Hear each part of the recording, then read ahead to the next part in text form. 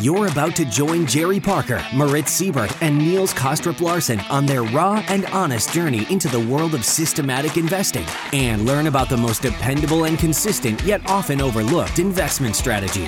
Welcome to the Systematic Investor podcast series.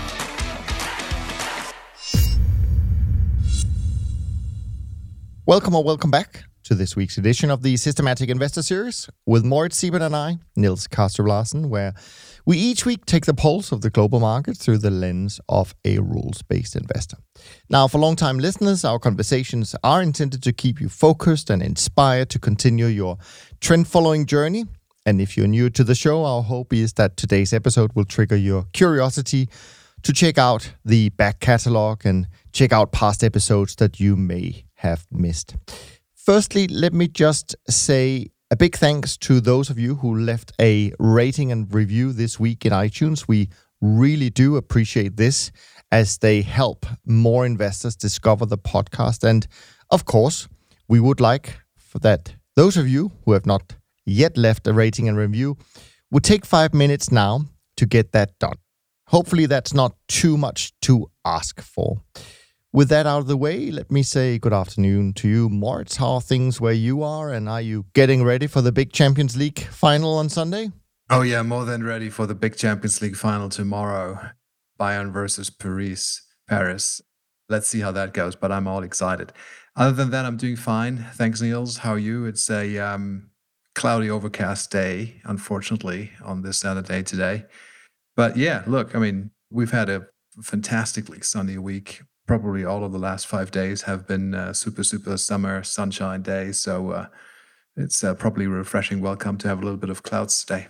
Yeah, I completely agree with that. It's been so warm and humid here in Switzerland this week. And so last night when the clouds came and the rain started, it was kind of a little bit of a relief, to be frank.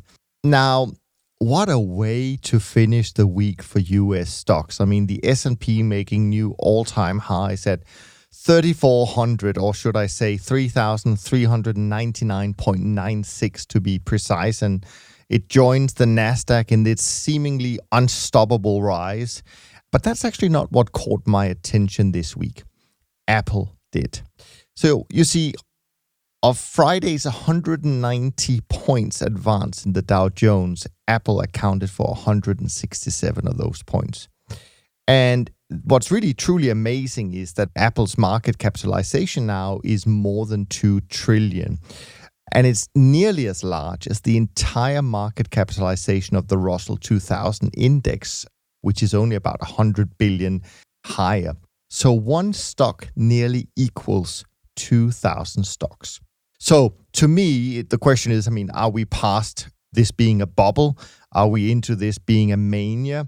I mean, if you look at a chart of Apple, I think you could be forgiven for believing it is a mania. But hey, I mean, if you think Apple is crazy, what about Tesla, which stands to join the S&P in the top 10 if it meets all the criteria? So here you have two stocks pulling up the entire market along with a few others. But what they both have in common that may have created, by the way, this parabolic move in the last few weeks is that they both announced a stock split recently. Nothing other than that, really. So for those of us, I guess, who experienced the tech bubble firsthand, these type of markets certainly fits the Mark Twain quote, history doesn't repeat itself, but it does rhyme. Now, another thing that caught my attention this week, thanks to one of our previous guests, namely Jesse Felder, was about gold. I noticed that he wrote about Warren Buffett have been busy buying up the shiny metal at the same time, actually, that he's been selling airlines and banks. So I'm not sure how much belief he has in the US economy, even though he's often quoted for saying so. The question is, of course, why would he be buying lots of gold?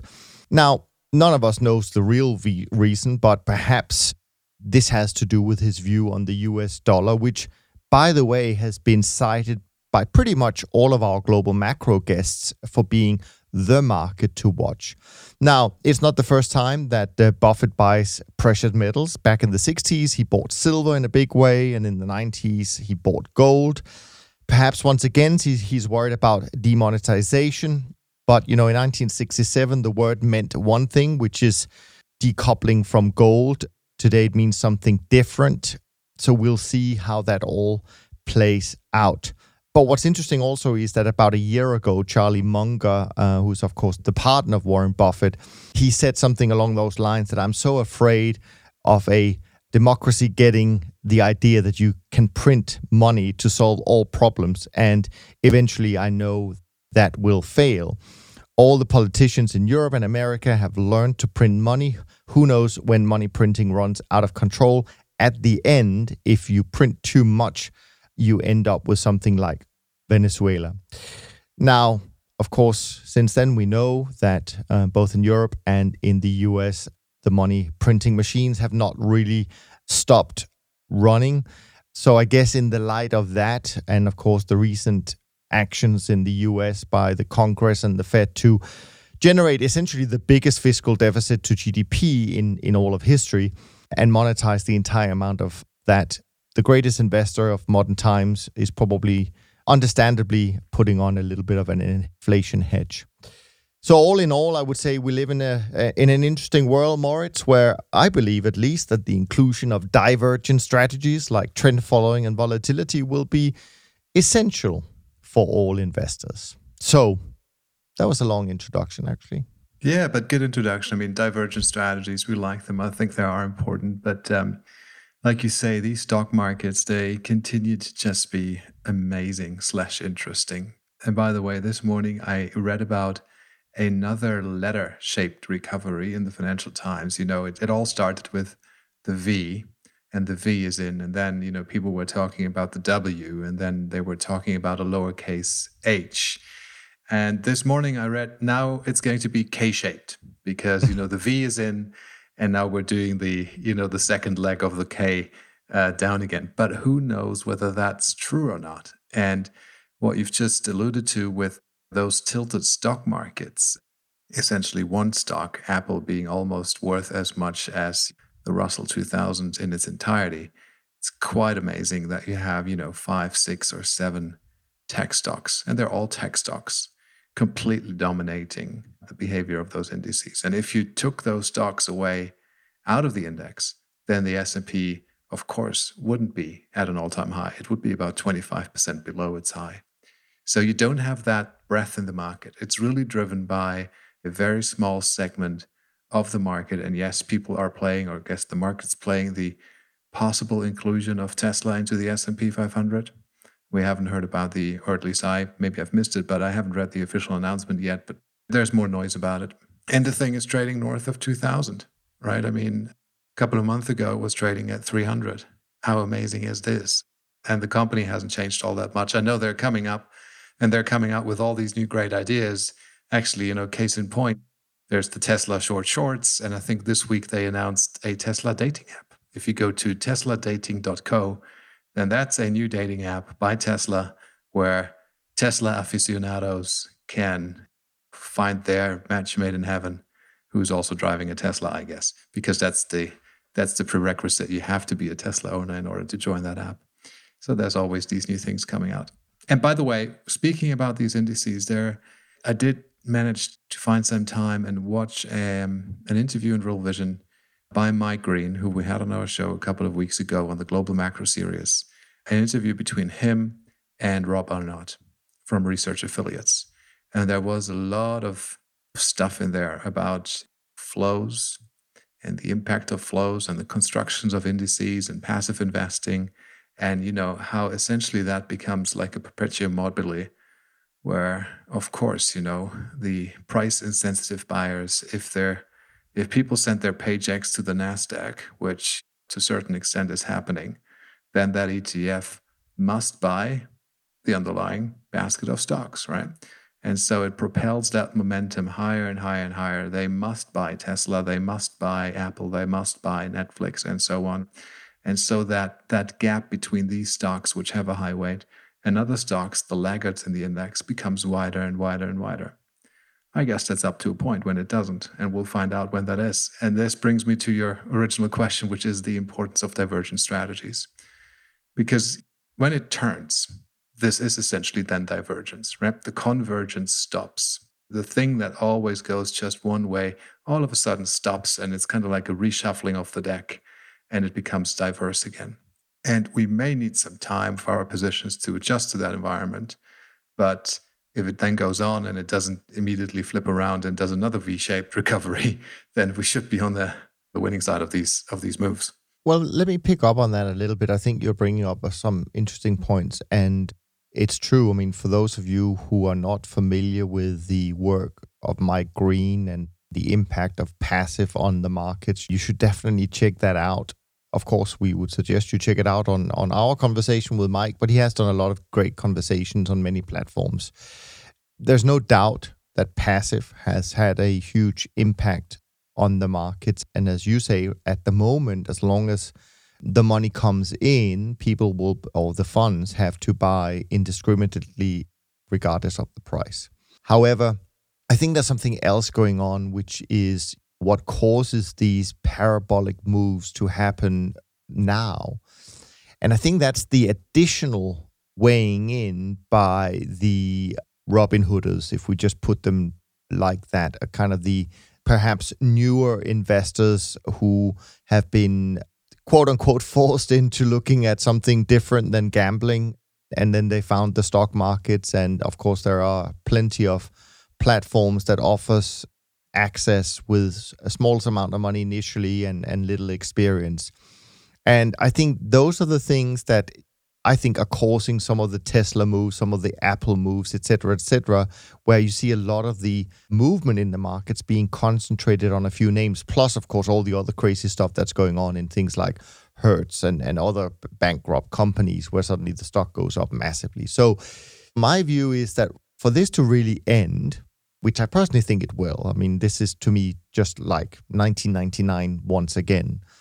I think, one, we need to see some event that triggers a significant sell-off again, where the Robin Hooders will learn that, unlike what Dave Portnoy says, stocks only go up. I think those of us who's been in the business for a while, we know that happens most of the time, but not all of the time. And secondly, once that happens and markets start to turn down again, if it's not necessarily just a quick downturn, but more something, it could be slower, but it could be longer in time, then I think flows will turn. And then passive might not necessarily be something that continues to lift the markets up. But I actually think flows and passive could also become a headwind for the markets, given enough time, because at some point, a lot of baby boomers will have to get the money out of the markets to pay for their living. We know that they are retiring in massive amounts now and in the next few years. So I actually think that might trigger it. The thing is, when you're in such a strong bull market, and of course, if we move on to the kind of technical analysis world, if you just bear with us, but for those of you who are familiar with Elliott Wave, and I'm not going to claim I'm an expert in that at all, but a lot of people are familiar with it because it's kind of a simple way to look at markets. It goes up in 5 waves, it corrects in 3 waves, et cetera, et cetera. But a lot of the Elliott Wavers out there, they believe that we are making the final high in basically an up move that is the biggest cycle you can possibly have, the grand super cycle, right? So if that is the case, I mean, who knows? They could be right. If that is the case, it is not surprising that the topping formation of this market will take a long time, because there is so much positive sentiment in the markets right now, and it's very difficult to change investor psychology after such a massive bull market. So I think there's a lot of things to unpack at the moment, and I completely, of course, agree with you that these kind of convergent strategies, being long-only stocks or long-only bonds or whatever it might be, have worked well. The 60-40 portfolio that we sometimes talk about has, of course, done a really great job. The question is, does that mean it's going to do a great job for investors over the next 5 or 10 or even 20 years? And I'm of the view that it's not, because I think correlations will change to go back to the norm, which is positive correlation. Bonds and stocks go up and down together. And interest rates are going to go up at some point. So that leg of that 60-40 portfolio is not going to give you any protection. And in fact, it's going to lose you money. So it will be interesting. And of course, then gold plays into that, and so does the dollar. So it kind of comes back to the kind of a lot of the 4 main asset classes that we trade in our portfolios being impacted in a big way, potentially. Yes, and the Fed plays a major role as well. We don't know what they're going to do a year from now or 2 years from now and what markets are going to be. I tend to agree with you that the 60-40 portfolio has produced this amazing Sharpe ratio by just being, 60-40 and doing nothing really else. Maybe rebalance it once a quarter or even on a monthly basis. It doesn't matter that much, but an amazingly high Sharpe ratio, essentially beating all of the other strategies, right? Yeah. But it also continues to amaze me that we have essentially a zero yield environment across the globe in all of the major markets, be that Japan, be that Europe, be that the United States, in Canada and Australia, we're getting there. Yields just aren't there, all right? So for pension plans and all of that, but also in general, the attractiveness, if interest rates and yields are even negative, will people continue to just put money into these assets, into these bonds over and over and over again? I'm not sure. You're getting interest-free risk. If interest rates rise, like you were saying, Niels, then, those bonds, the longer duration bonds, they really take a hit. So I don't know. If inflation shows up, your bonds don't look that great. Why would you continue to put that much money into an asset that doesn't produce a yield, or where you actually have to pay for the privilege to hold it? I find that very puzzling. Of course, you can bet on the price. You can bet on interest rates going even more negative or even lower, right? And bond prices rising. It's a bet. I don't judge that bet. I don't know where interest rates are going, but from a long-term asset allocation perspective, people that want to invest for their savings or pension plans, I don't know. I mean, what's their beef with these markets? Why would they want to own a 10, 20, 30-year bond that doesn't pay them anything? Very, very puzzling. And there's so much money in that. And if that ever changes, then that will be really, really problematic for the 60-40 portfolio. And we don't know what stocks are going to do at that point in time, right? Maybe the bonds will collapse and reduce, and maybe the stocks will do it at the same time. Ouch. That's the change in correlation that you were just mentioning. And then the 60-40 portfolio all of a sudden looks really, really bad. Yeah, I mean, most people should have a bank account like the one I was just reading about this morning on Bloomberg. Apparently, there's a Bank of America customer in Massachusetts who opened his bank account and he found an extra $2.45 billion in the account. I mean, that would be nice. Yeah, a lot of problems get solved that way. I think we probably should all have an account like that. Yeah. Now, back to what we normally do, which is to look at how the week went and what took place. How was the week on your side of things, so to speak? Sometimes people say boring is good. Trading should be boring. And it's been such a week, super, super boring. When I look at my portfolio, I mean, the thing barely moved. Yes, I mean, individual positions had a little bit of a zigzag, but really nothing out of the ordinary, nothing that really caught my eye. I made 7 basis points positive. I mean, so let's just call that flat, right? But at least it's not another down week. So let's call it a recovery, right? But I mean, it's been really boring. I realized that while I saw one trade happening, I got stopped out of the short natural gas position that I had on for quite some time, actually for a little bit of a profit.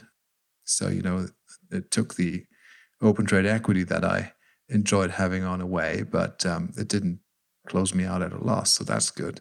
And woo-woo, I got long Bitcoin in the futures model. I mean, I have Bitcoin exposures in other pockets, but, the CTA trend following model that I run has now established a long Bitcoin position.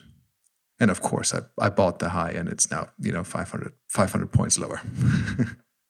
Yeah, that is the joy of buying the breakout. But there we are. It was joy of buying the breakout. It's just, I think I saw a tweet by Jerry this week saying, buying the false breakout is part of the success equation or something like that. And I couldn't agree more. You just have to take them all. Yeah. And there will be false breakouts, but it's, part of the success in trend following is buying those false breakouts. Yeah, and in fact, we know from the stats, there are more false breakouts than there are good breakouts. Sure. And that's just the way it is. So, but you're right. I mean, when I look at on our side, it's not that anything particular caught my attention either. We also had a small positive week in the trend following portfolio. And when I look inside of that, well, guess what? NASDAQ in particular was the winner, as actually was our volatility strategy, which we have an allocation to also inside our main strategy.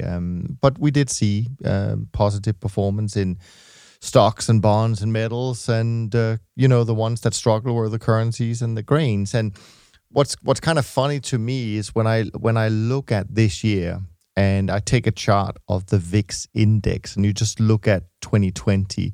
So it's a very clear divide, right? Q1, it just explodes to the upside, right? From, 10 or 15 all the way up to 80 plus. And then in Q2 and Q3, it just goes all the way back pretty much to where the breakout occurred. So it slides down as far as it came from. And so when I look at our two different strategies, I see that our trend following strategy made money in Q1 on the way up, expanding volatility, and it's lost money on the way down, contracting volatility. And I think that makes a lot of sense. Although I did see actually that our vol strategy were able to do a winning trade on both sides. Of course, not every single month, but we're able to also benefit from the third. And that, to me, shows you the kind of the topics that are going on right now when it comes to volatility, and that is, are you a long or you're short volatility manager? And when you just look at the VIX this year, it shows you how difficult it is to be one or the other. And it kind of leads me to talk a little bit, at least to mention that you and I and Rob have been talking about doing a mini-series on volatility, because we think it's an interesting asset class and there's a lot of talk about it. So if anyone listening out there has the ear of some of the greatest volatility managers out there you think we should talk to, by all means, send us an email, info@toptradersunplugged.com, and we'll try and put something together. But as you know, we do try and find the best guests in each topic, so it could take a few weeks before we're quite ready with that. But I just think it's interesting what's going on at the moment when you start looking at some of these markets. I agree. Please let us know if you know somebody really interesting in the volatility space you think we should have a chat with. And as Niels was saying, please send us an email or drop us a note on Twitter, LinkedIn, wherever you can reach us. Absolutely. What else caught your eyes this week? We have only one question this week, which won't take long. So any other topics that you found interesting in the various people we follow on Twitter or other places, of course? I haven't been that active on Twitter this week, but maybe one topic that I picked up is gold. It has to do with gold. I mean, gold, as you know, made a new all-time high also in US dollars. And it's now, I think, a little bit less than $2,000 again per ounce, but it was higher than that, I think, earlier the week or late last week. You know, it is this, I think gold is potentially an issue for central banks and governments. They kind of like, they know it's out there. It's this, maybe it's really the only true money and everything else is credit. It is this 1,000-year-old money, the alternative currency, or maybe the real and only currency. I mean, there are gold bucks out there. They frame it in whatever way they like. I'm not really a gold buck. I can see the value of owning gold in an environment like that.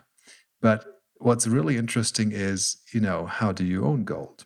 Do you own physical gold bullion, and do you have that in your safe? Is it segregated and allocated, or is it unallocated and unsegregated and all of these type of things? Or do you own paper gold, such as GLD, or such as Xetra Gold? There's kind of like a GLD equivalent product on the Frankfurt Stock Exchange. And I guess there's probably these ETPs in other countries as well.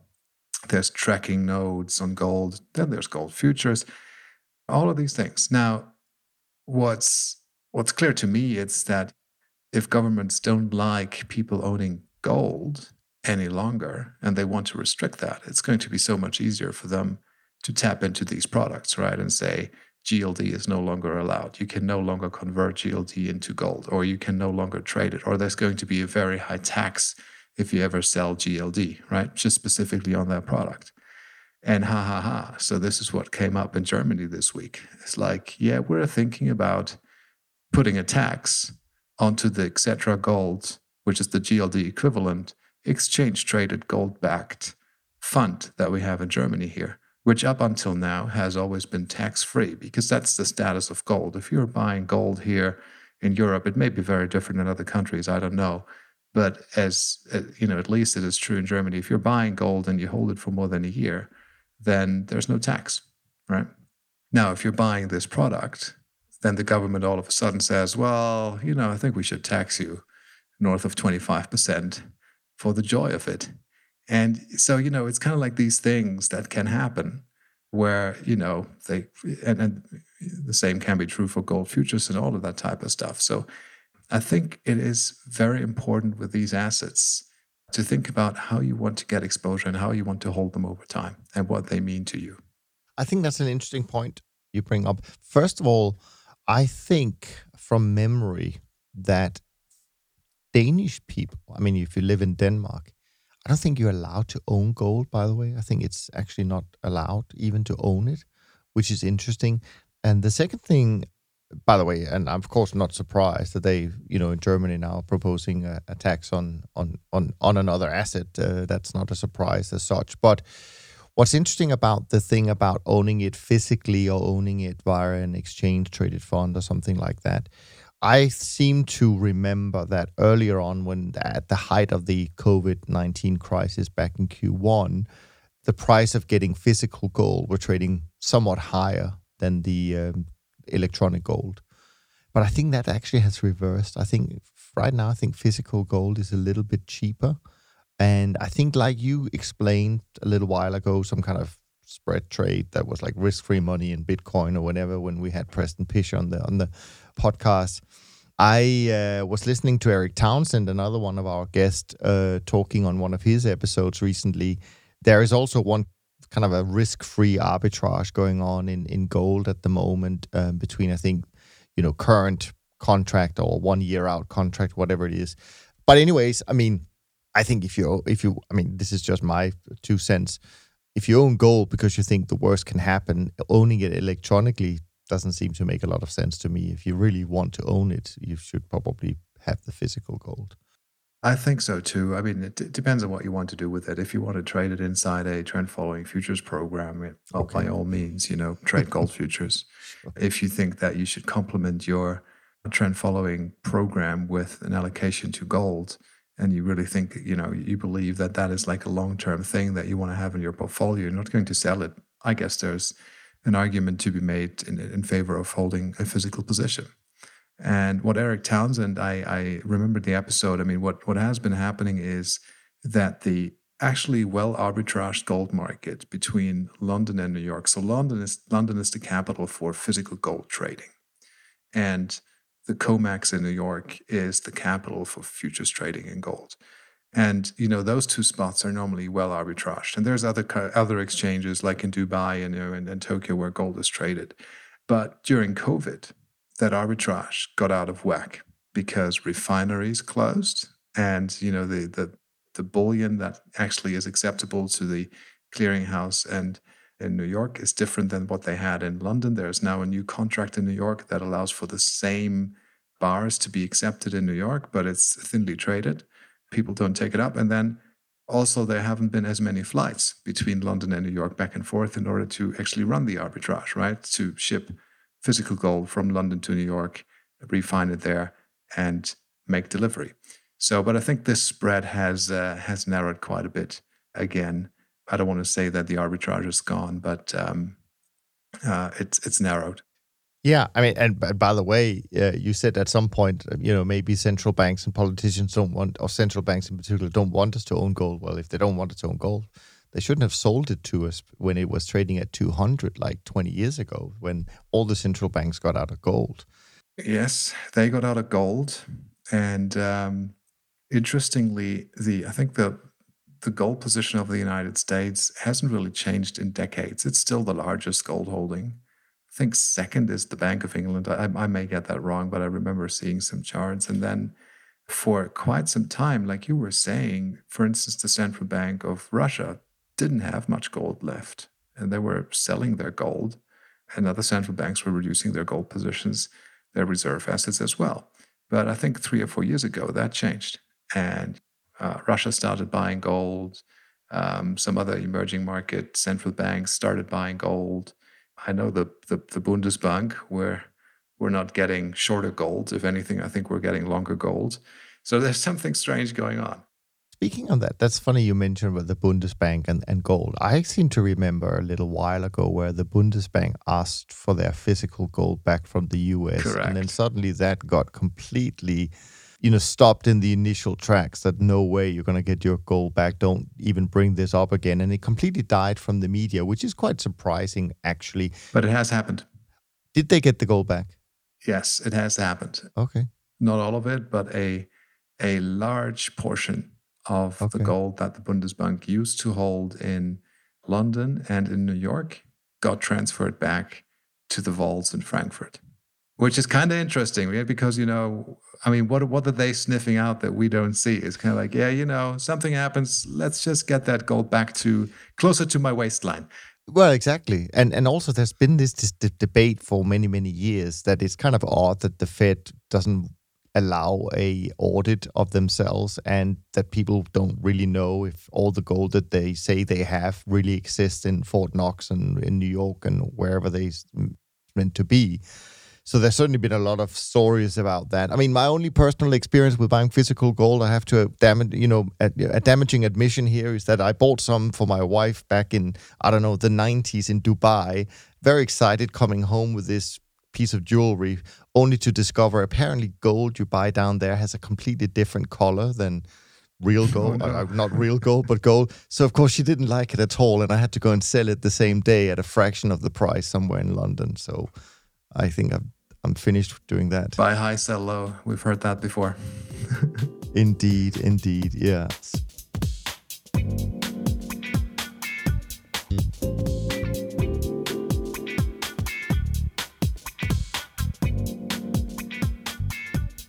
Anyway, we can jump into the question. It's a question that we've had a number of times, but it doesn't mean we won't talk about it because we appreciate everyone sending us a question. And I guess the more the same things come up, sometimes, it shows that that's I wouldn't say a struggle for investors or for people listening to our conversation, but it's an important topic. So we'll honor that and respect that. And sometimes we come up with some new comments, but I will say to Nazaro, who sent in this question, that you should go back and check out some of the earlier editions of this series, because we have certainly talked about these things before, but they are super important. So let's dive into it. Maybe on this day in 2020, Moritz and I will come up with some completely different views on this. We'll see. So the question is, 1, model adjustments. If your model goes through a period of drawdown, at what stage do you decide that something isn't working and that perhaps the initial assumptions and inputs were incorrect? There may be a significant regime shift due to a change in regulations, government policies, central bank intervention, and other that render a model valid.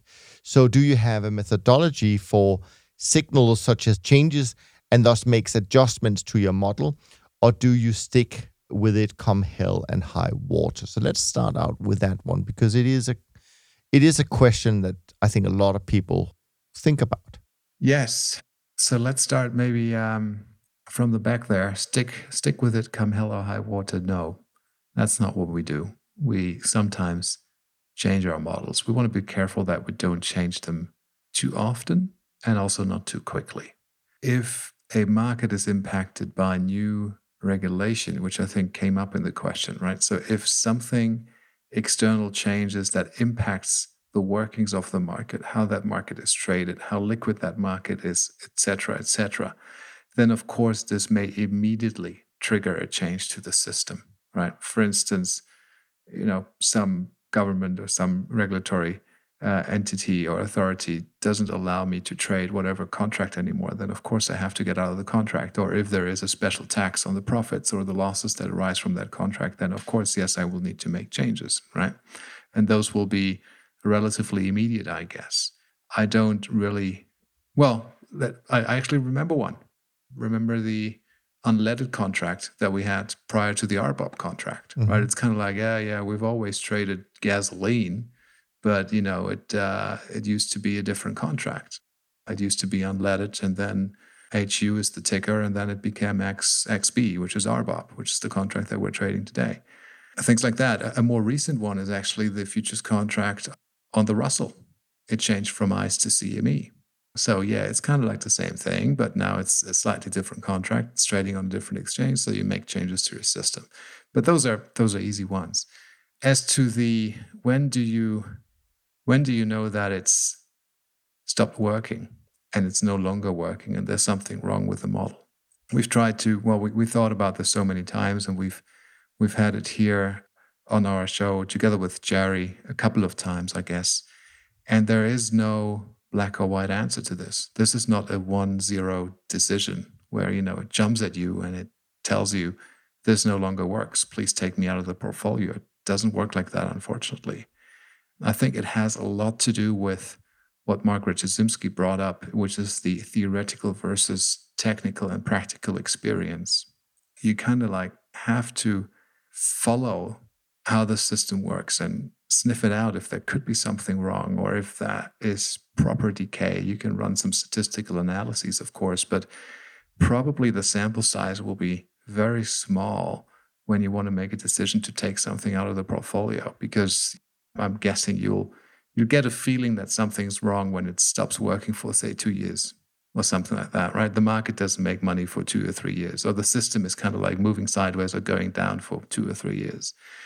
But then when you very objectively stand back and you ask yourself, what am I looking at? You'll probably find that you're observing a very limited sample size. It's 2 or 3 years. There's 250 trading days in a day, right? So it might be 500 or 750 trading days, right? And not every day of these 750 will have a trade, right? There will be probably periods in there where nothing happens.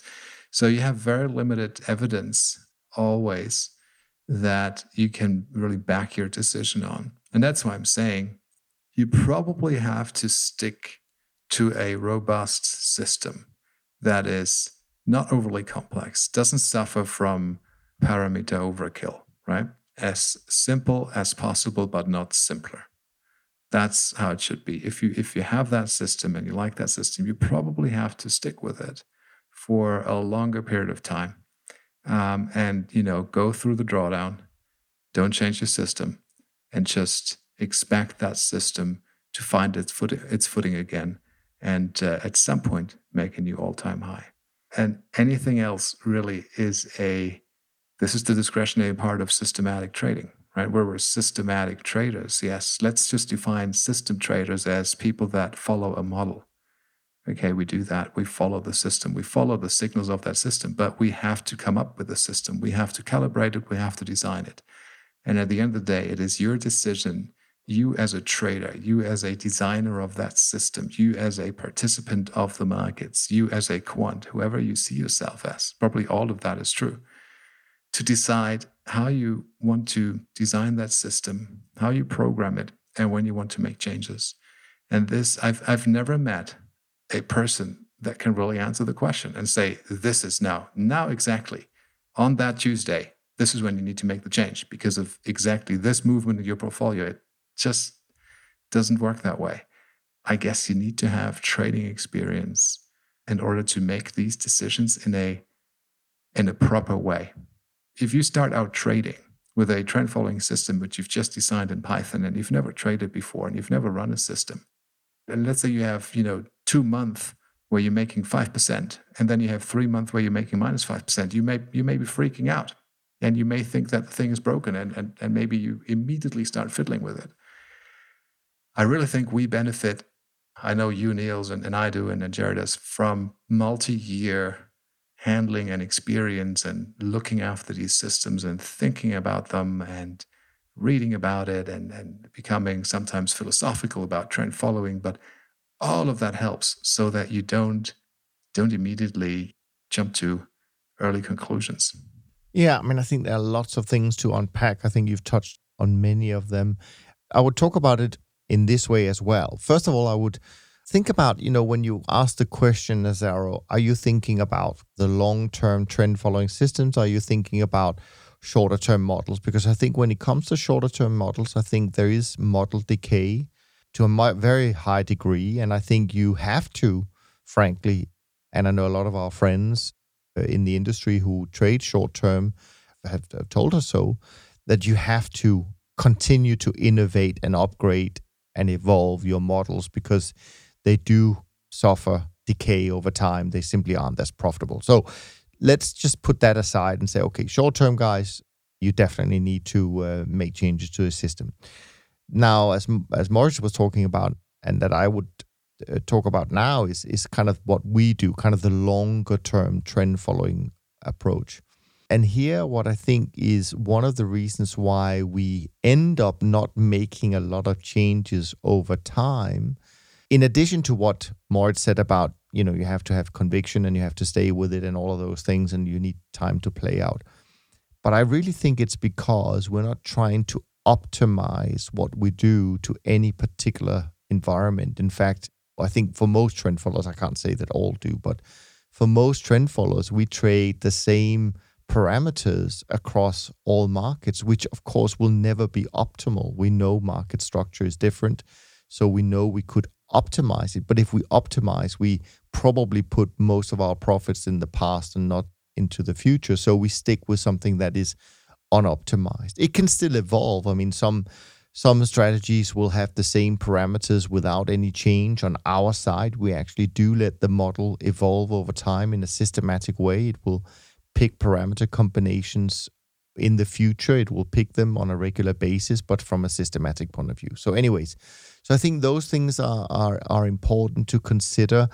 Of course, there may be things that changes your opinion. So I guess you could say, well, time frame is one thing, and also the markets you trade. And as Moritz already said, that sometimes some things can happen that makes a market impossible to continue to trade, and so on and so forth. And I think in both our cases, we have liquidity requirements. So there are lots of markets that trends, but we just wouldn't want to trade them because we have certain minimum liquidity we need to see in the markets. So you end up with a reasonable universe that most trend followers trade that are liquid enough. And that's why we don't really make a lot of change either on that side. You can expand the number of markets. We also discuss that from time to time. Or you can stick with your sort of 50, 60 markets if you have a big enough account, and they will give you plenty of diversification. But I do think this is a long way to get into the crux of the matter. And that is, I do think that from time to time, we have to evolve. We have to improve what we do in order to stay competitive. I actually think that is true. So I think both Jerry, I think Moritz, and certainly on our side, we do a hell of a lot of research to think and to try and see whether there are things that we can do. And sometimes, not often, I think sometimes you discover something where you just say, yeah, that makes a lot of sense. And you then go back and you test it and you put it through all the various different scenarios that you can think of to make sure that it is robust. And then you may trade it for a while on a paper trading basis, and then until you're comfortable that, yeah, this really is an improvement. I mean, we've done that from time to time, not many times. I can think of 2 or 3 times over a 45-year track record. So it's not that often you really find something groundbreaking in trend following, but it can happen, and I think we should continue to look for it. But to just finish all of this off, I think what trend following does include is they're part of it, what we do is science, and the other part is art. And I think this is the art part where, as Moritz says, experience is the only thing that can guide you, or maybe it's the most important thing that will guide you in the art of deciding when to make a change after you've done all the science work, if that makes sense. All right, the next one is about risk management. Position sizing, portfolio diversification, and where to place stop losses are obviously connected. Do you have a way to determine how you're going to size your position in the different instruments you trade based on some sort of conviction indicator? And how does that relate to where you place your stops? If your portfolio is hyper diversified, why have stops at all? Good question. So, over to you, Moritz. Yeah, the only conviction I use is the breakout. That's as convicted as I get. There's no subjective judgment or anything like that plays a role in my system. And then I know that, there are systems, and I think this is true for you, Niels, where, stops are not being used. And, it's perfectly fine. There's no rule that says that trend following can only work with stops. I think it's a matter of taste and a matter of what people like and how they want to, have their risk defined. Personally, I do use stops, and I use stops for every position that I put on. Now, I don't set the stop based on, my conviction of the trade or whether, it has moved very nicely through that breakout. It has nothing to do with that. The way I set stops is a function of the average true range of that market. And if a market is more volatile, it moves more, it has a bigger range, it has a greater average true range, then I will need to take that into account and set the stop farther away from my point of entry so that I don't get immediately stopped out. If you think about, an example, natural gas, which has moved quite a bit in recent days and weeks. If you take a position in natural gas at, 2.50 and these days it moves, 10 or 20 cents a day easily. If you take a position in natural gas, you're buying the breakout at 250 or wherever the breakout is, and you set a stop at 245 for your long position, then the odds are you're going to be out of that position before you know it. Just because the random market noise of natural gas is so great at the moment that it will most likely hit your stop, and you'll just realize a loss. So you have to set that stop lower. I cannot tell you where. You need to find that out through your systems research, right?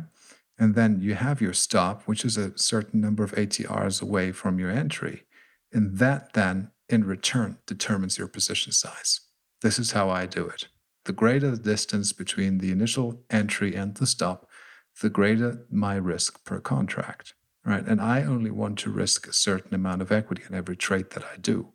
So if I have a large ATR market, such as natural gas, it's characterized by moving a lot. It has a big ATR, and therefore my stop is far away from the entry point. Then that means that I need to have a relatively small position size vis-a-vis other positions in the portfolio that have less volatility, a lower ATR, and stops closer to the point of entry.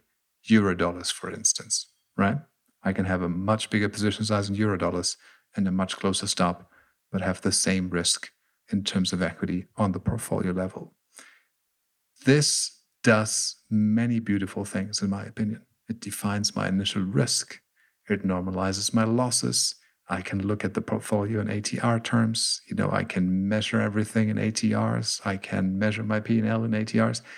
It is a way of standardizing and normalizing a lot of the bells and whistles and the moving parts of my system. I can bring them back to kind of like ATR terms. And that is something that I like. Yeah, beautiful set. And just following on for that, Nazaro, as Moritz says, yes, on our side, we don't use stops per se. We build up exposure to the markets, which actually, by the way, both Jerry and Moritz does as well, not based on a single signal, but based on many, the signal is not the right word, but we have many confirmations, and that's how we build up the conviction in the signal. And therefore, in our case, also, that's how we build the exposure in the markets up until a certain size. But what we do on our side is that we then manage the whole risk of the portfolio. And that's why we don't look at individual positions with stops. The risk is managed in a slightly different way because we want to control the risk on a daily basis for the whole portfolio, not on an individual trade-by-trade basis. But, the beautiful thing about this and what your questions really, I think, show is that there are a few different ways to do trend following. It's not a perfect science. And I like that. And as Moritz says, you do your own research, you find what works for you. And then once you have the confidence and the conviction that this is something that you can stick to, because that's the other part, that's the real hard part. And that is once you've decided on all those things, you have to stick with it for years, or I should say decades actually, then off you go. But we don't do the same thing, and we know that to be true because also dispersion returns in a year like this year is also evident. But It's where the creativity perhaps lies within trend following, is just a slight different interpretation of certain things. But the key philosophy, whether you use one way or the other, is always the same. Let your winners run, cut your losses short, manage your risk, stay disciplined, stick to it, all of those things. They are exactly the same whether you use one way or the other way. So, good questions. Anything else? Any other topics you want to bring up? Otherwise, I can run through some of where we are data-wise and stuff like that. Anything else, Moritz, you want to? No other topics. I think next week we'll have Rob Carver joining us again. I'm looking forward to that. Yeah. I was just about to say that as well. Rob is back, so send your questions in. I know Mike, by the way, I've been pushing you for weeks in terms of your question, which was specifically to Rob. But hey, we have a guy who actually went on holiday here for a few weeks, so now he's back. So then your question will, of course, be answered. So we appreciate your patience. Other questions when Rob is back will be great, so send them through. Performance-wise, BTOP 50 index up 14 bips as of Thursday, up a quarter for the year. The CTA index is down about 70 bips for the month and down about 88 bips for the year. The trend following index is down about 1% so far in August, up about 1% for the year. Short-term traders index is down about 18 basis points, but still up 3.38% for the year. The Bridge Alternative Index, funnily enough, it seems to have stopped updating on their website, so I can't really tell you where that is. But MSCI World, for those of you who do dare invest in long-only stocks, it's up 3.78 for the month, and now it's up for the year 1.43%, whilst the World Government Bond Index is down about 0.5% so far this month. Cool.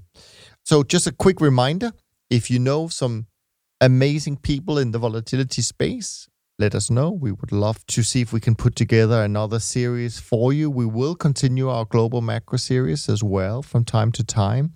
And speaking of that, this week we published 2 great episodes. Last night, one with Jim Bianco, that is a must listen to, but as is also the one with Campbell Harvey, that is the professor from Duke University, that was out earlier this week. So please do go and listen to that. Otherwise, you will lose out. With that being said, that's it from Moritz and me. Thanks so much for listening, and we look forward to being back with you and Rob next week. In the meantime, stay safe. Thanks for listening to the Systematic Investor podcast series. If you enjoy this series, go on over to iTunes and leave an honest rating and review. And be sure to listen to all the other episodes from Top Traders Unplugged. If you have questions about systematic investing, send us an email with the word question in the subject line to info@toptradersunplugged.com, and we'll try to get it on the show.